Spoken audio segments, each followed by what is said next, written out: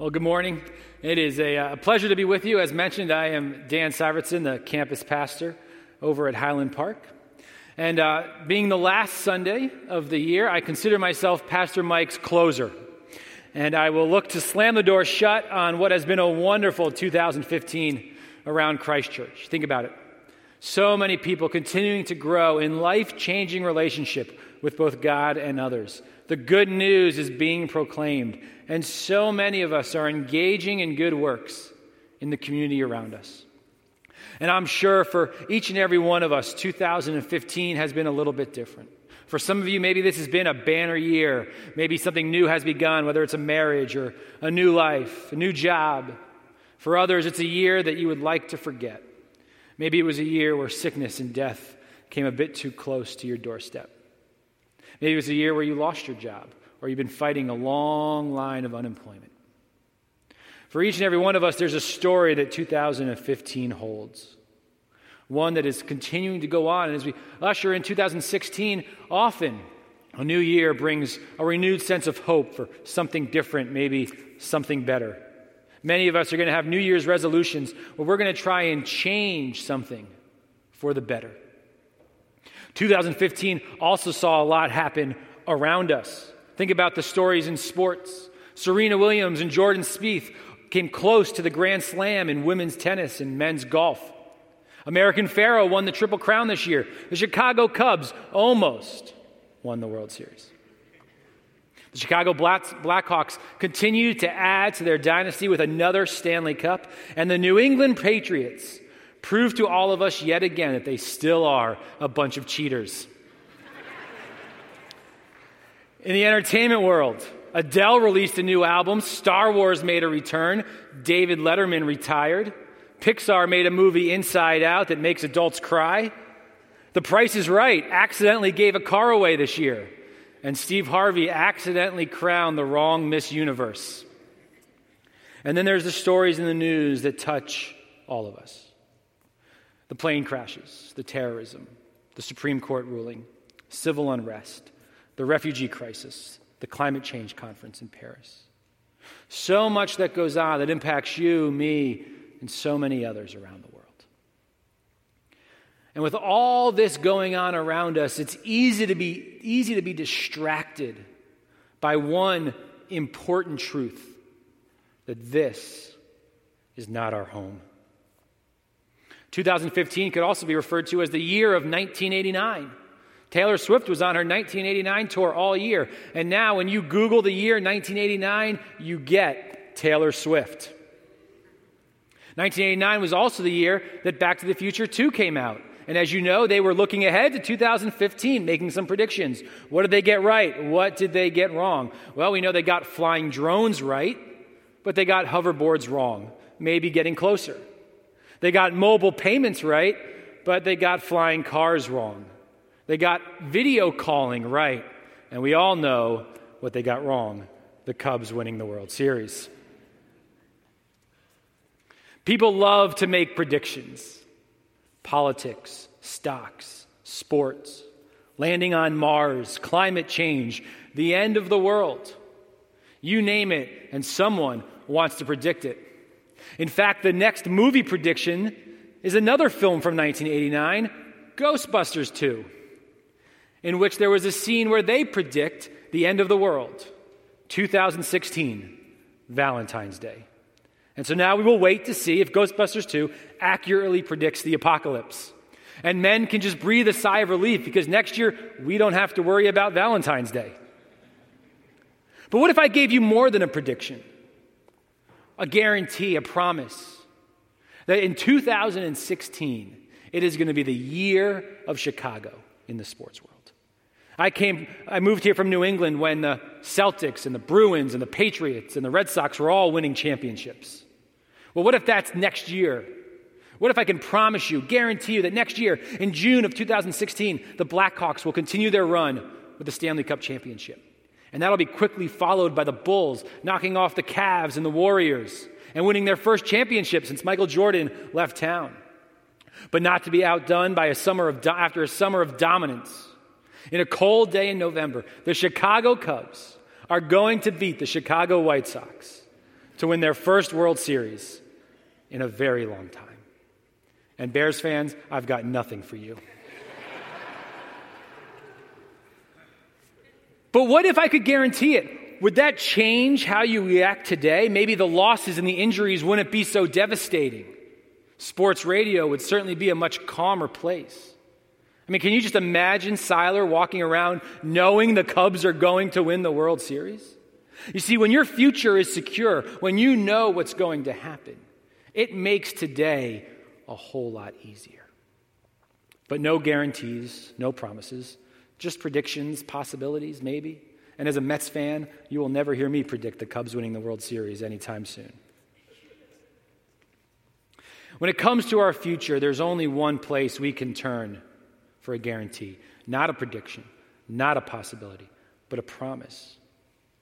A promise about your future, about mine. A promise that changes the way we live today. Will you take your Bibles out and turn with me as we look at this promise? Revelation chapter 21.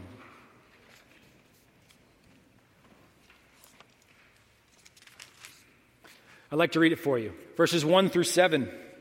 Then I saw a new heaven and a new earth, for the first heaven and the first earth had passed away, and the sea was no more. And I saw the holy city, New Jerusalem, coming down out of heaven from God, prepared as a bride adorned for her husband. And I heard a loud voice from the throne saying, "Behold, the dwelling place of God is with man. He will dwell with them, and they will be his people. And God himself will be with them as their God. He will wipe away every tear from their eyes, and death shall be no more. Neither shall there be mourning, nor crying, nor pain any more, for the former things have passed away." And he who was seated on the throne said, "Behold, I am making all things new."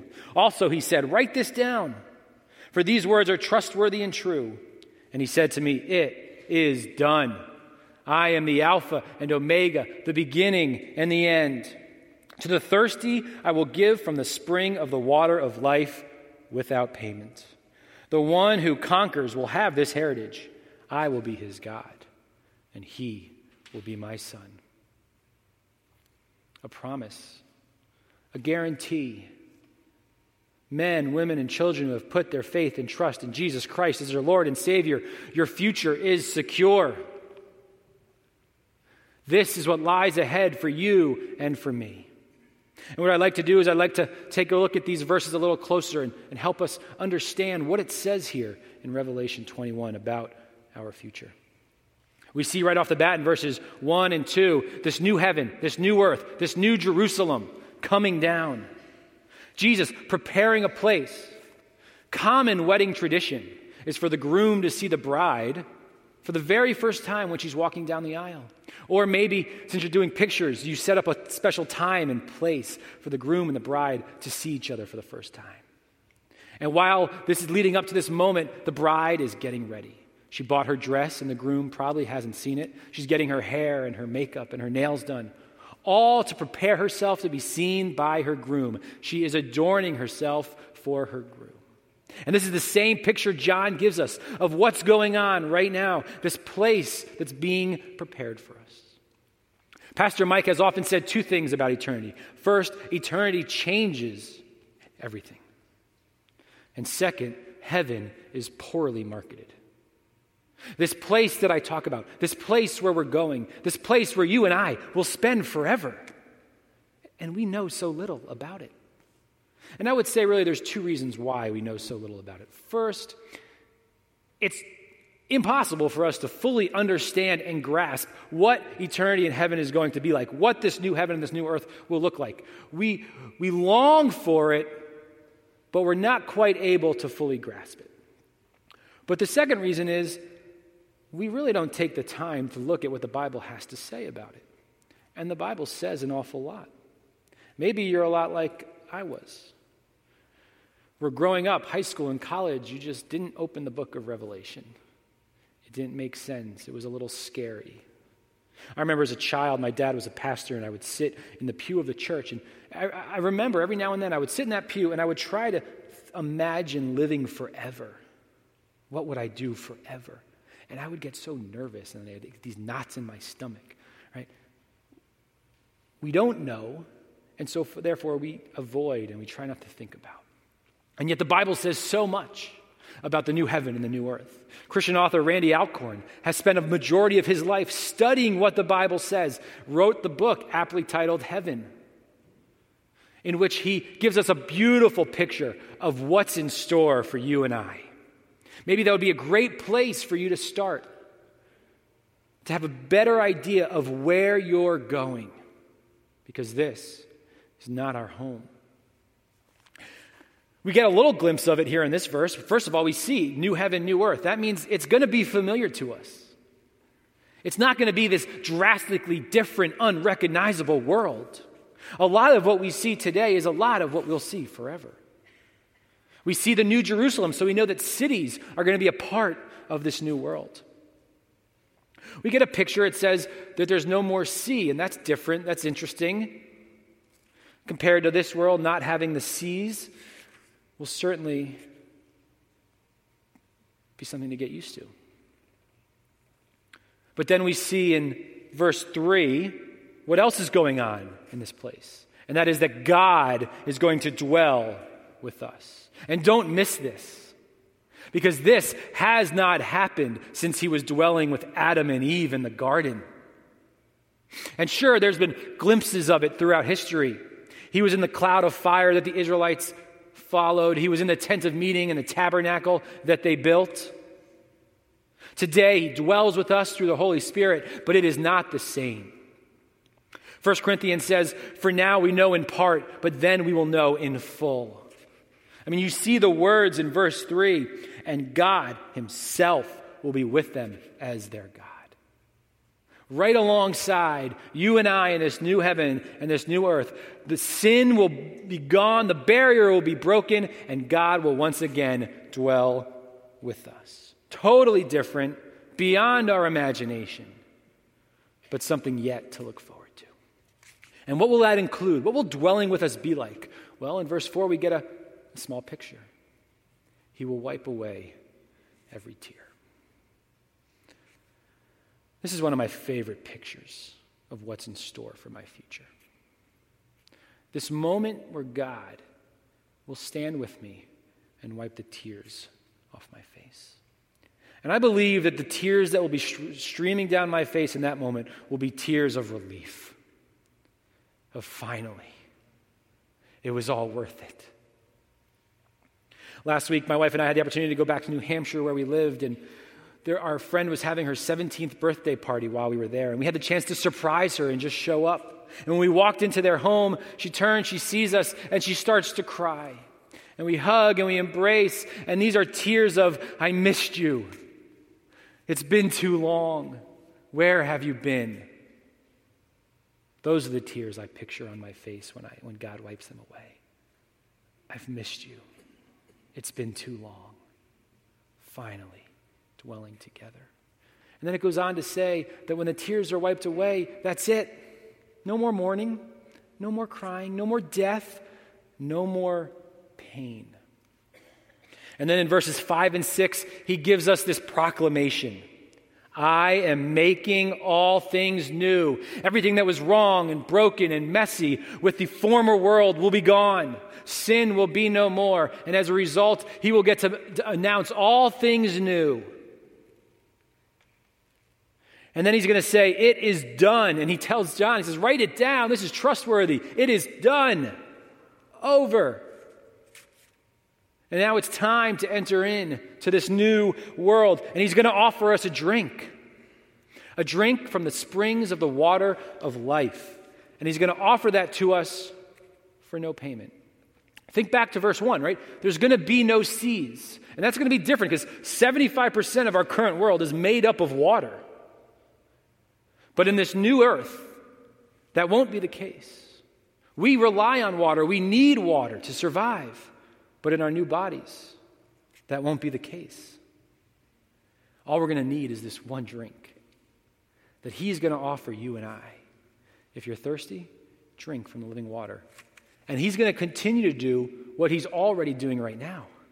He's going to offer it to you and I with no payment, the grace of God at its fullest extent. As he does today in the offer of salvation through the death and resurrection of Jesus Christ, he says, take. If you want it, take it. You don't have to do anything. You don't have to earn it. It's yours. I would like to give this to you. And there we will be being offered this drink from the spring of the water of life. And then in verse 7, we get the culmination of our relationship with God. He will be our God. We will be his son. Sons and daughters, children of the Most High King. A theme that gets traced throughout the entire Bible, this idea of being adopted into God's family. Just as he had told the Israelites, you will be my children and I will be our God. It gets traced throughout the Bible. Paul picks it up in Romans, says that we are eagerly awaiting our adoption as sons of God. And why is the adoption theme so important throughout Scripture? Because it shows us just how loved we are. The love of a father who would rescue us from being slaves of sin and death and move us into sonship. Sons of God, heirs with Christ, our inheritance, eternity in this new heaven and this new earth. A promise, a guarantee. Your future, my future, is secure. And Revelation 21 gives us this picture of what we can expect. A small glimpse into where we're going. How often have you taken the time to think about where you're going? That this is not our home, that there's so much more that awaits us. And what does that do to us today? If Pastor Mike says eternity changes everything, how? Why? Well, what I'd like to do is I'd like to look at 4 implications that I believe these verses have for you and me today. And the first is that preparation is underway. This new heaven and this new earth that is being adorned like a bride for her groom is going on as we speak. You may remember John chapter 14, Jesus is with his disciples and he says to them, I'm going to go away for a little while. I'm going to leave. And I'm going to go prepare a place for you. It's going to have many, many rooms. But I'm going to come back. And I'm going to get you. And I'm going to bring you there with me. This very place that John heard Jesus talk about is now the vision that John is having. This new heaven, this new earth, this new Jerusalem. Jesus is there preparing it as we speak. And we have to pause here, and I want to ask you a question. Do you trust everything Jesus has to say? Throughout the year, we've heard a variety of amazing claims that Jesus made about himself, about God, about you, about me. And oftentimes we like to pick and choose what Jesus says, what we like, what we don't like. This works for me, but this doesn't. Well, this is one of those places where we like what Jesus has to say. He's preparing a place for us. And he's going to come back and he's going to get us and he's going to bring us there. But right after this exchange, the disciples ask Jesus, well, how do we get there? Well, how do we know? Where do we go? Jesus says, you know. And this is where Jesus is going to say, I am the way, the truth, and the life. No one gets to the Father but through me. So Jesus is preparing this place and tells us that he's the only way in. Recent statistics show that 50% of Christians still think that other religions lead to God. And I would say we're playing a very dangerous game.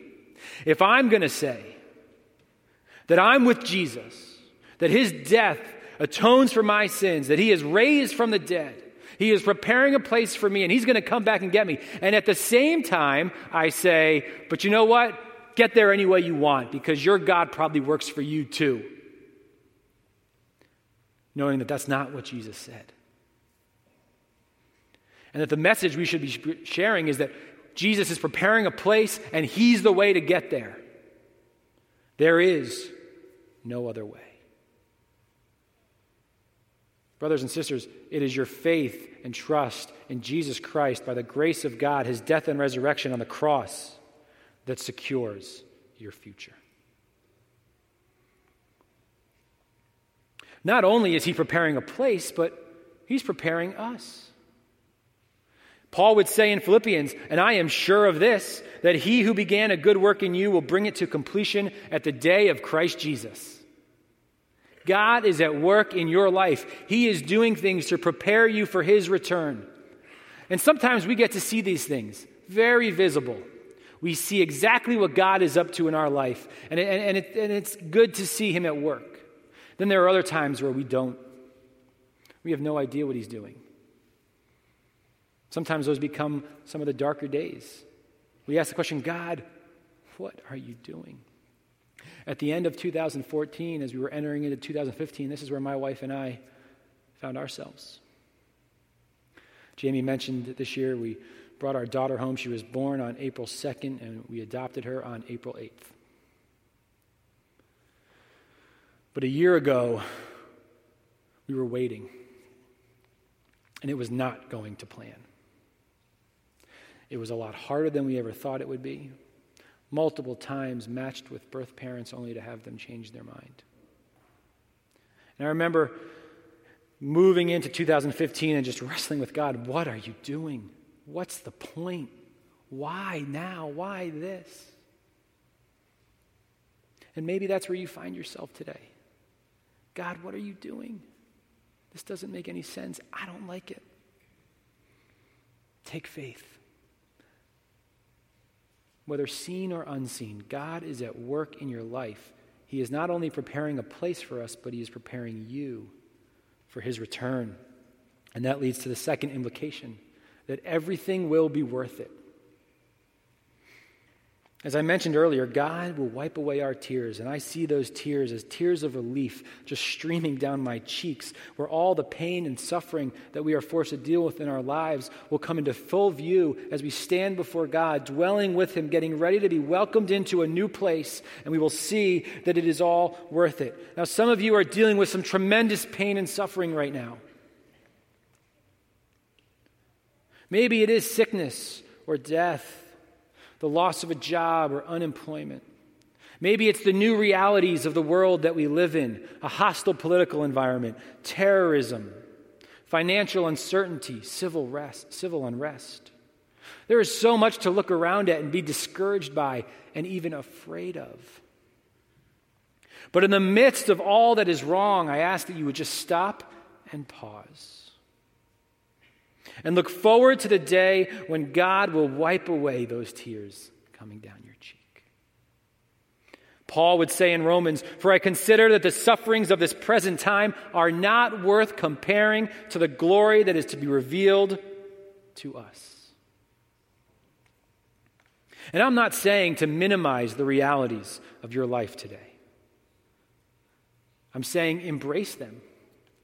Put them in their rightful place before God and know that it will all be worth it, that God is at work in your circumstances, and you will have the wonderful opportunity to have the tears that will flow from these circumstances wiped off your face by God himself. So preparation is underway. Everything will be worth it. And the third implication that I have for you is that all things will be new. And let's be honest, we love new things. New car, new TV, new vacation spot, new phone. We are always going after the next big thing. And the reality is there's probably an unhealthy amount of consumerism in our lives today. But at the heart of our desire for the next big thing is that the next big thing will finally fulfill us. We long for the next big thing to be the last big thing. And we think that when I get this new thing, that will give me contentness and happiness. But it always, always, always falls short and leaves us wanting the next big thing. And so here we find ourselves as he declares all things new.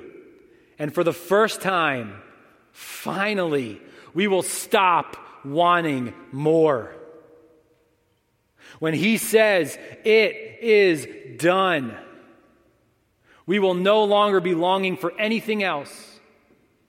You see, Jesus' proclamation that he is coming again isn't just what we're waiting for. It's what we're longing for. It's what we want. It's what you and I go after every single day, hoping that we'll get to stop.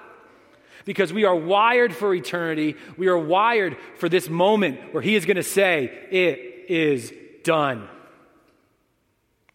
C.S. Lewis wrote the Chronicles of Narnia, and in his last book, The Last Battle, this is what he says: "The things that began to happen after that were so great and beautiful that I cannot write them. And for us, this is the end of all the stories. And we can most truly say that they all lived happily ever after. But for them, it was only the beginning of the real story. All their life in this world and all their adventures in Narnia had only been the cover and the title page. Now, at last, they were beginning chapter 1 of the great story, which no one on earth has read, which goes on forever, in which every chapter is better than the one before." Lewis was never shy about the fictional world of Narnia being an analogy to the Christian life, and here he is giving us a picture of eternity. Your future is secure, where every chapter will be better than the one before.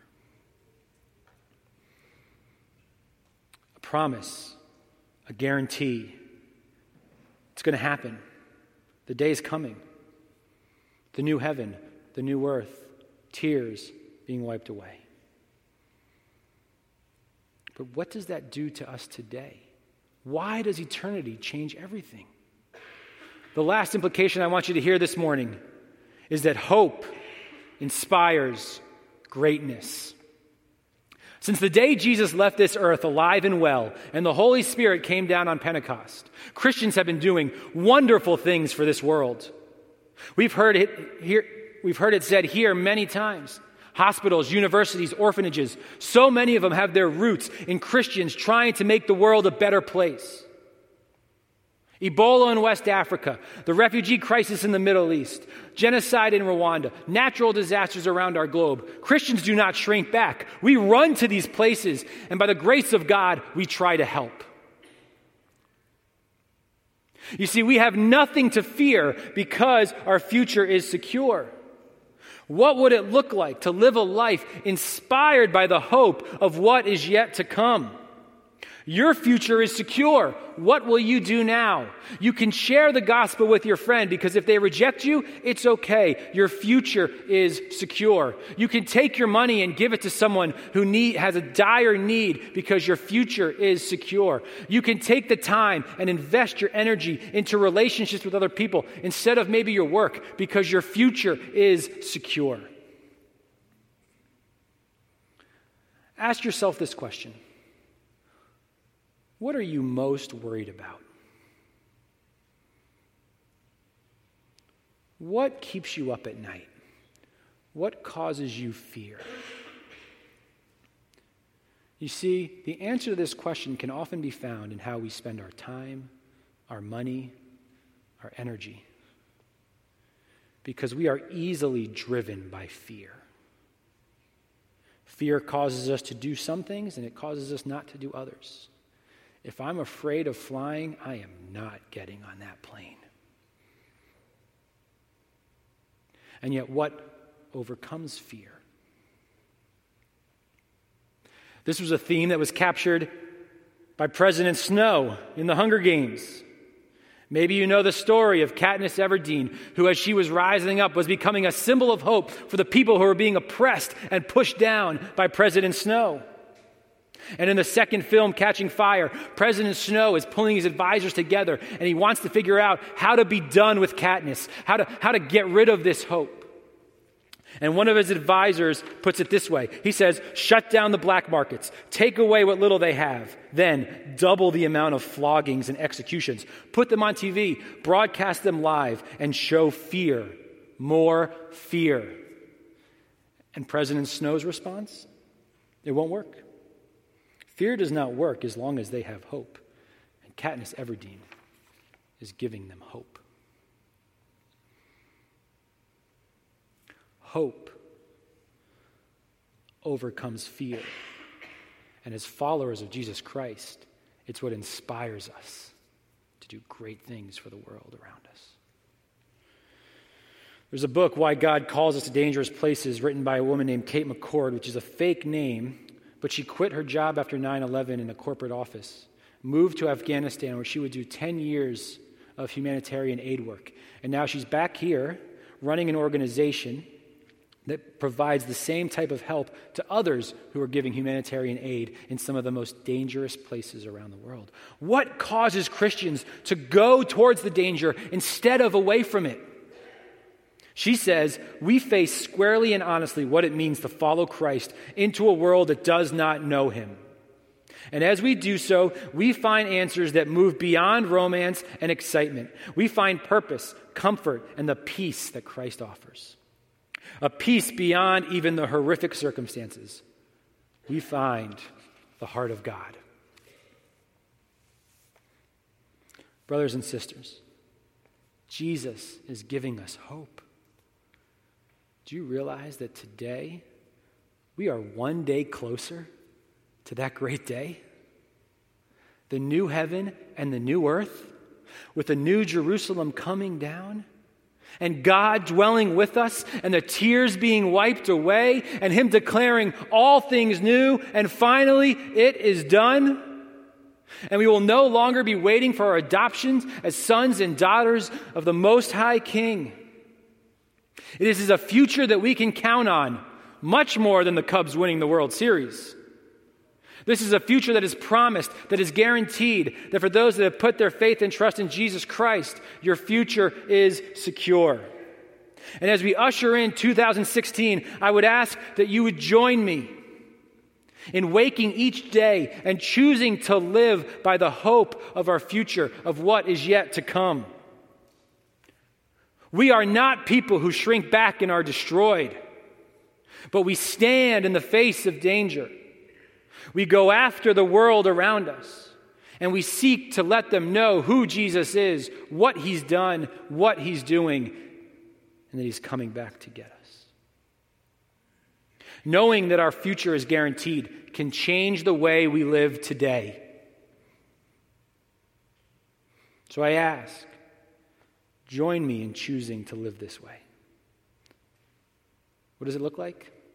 It's a place where we can love all people.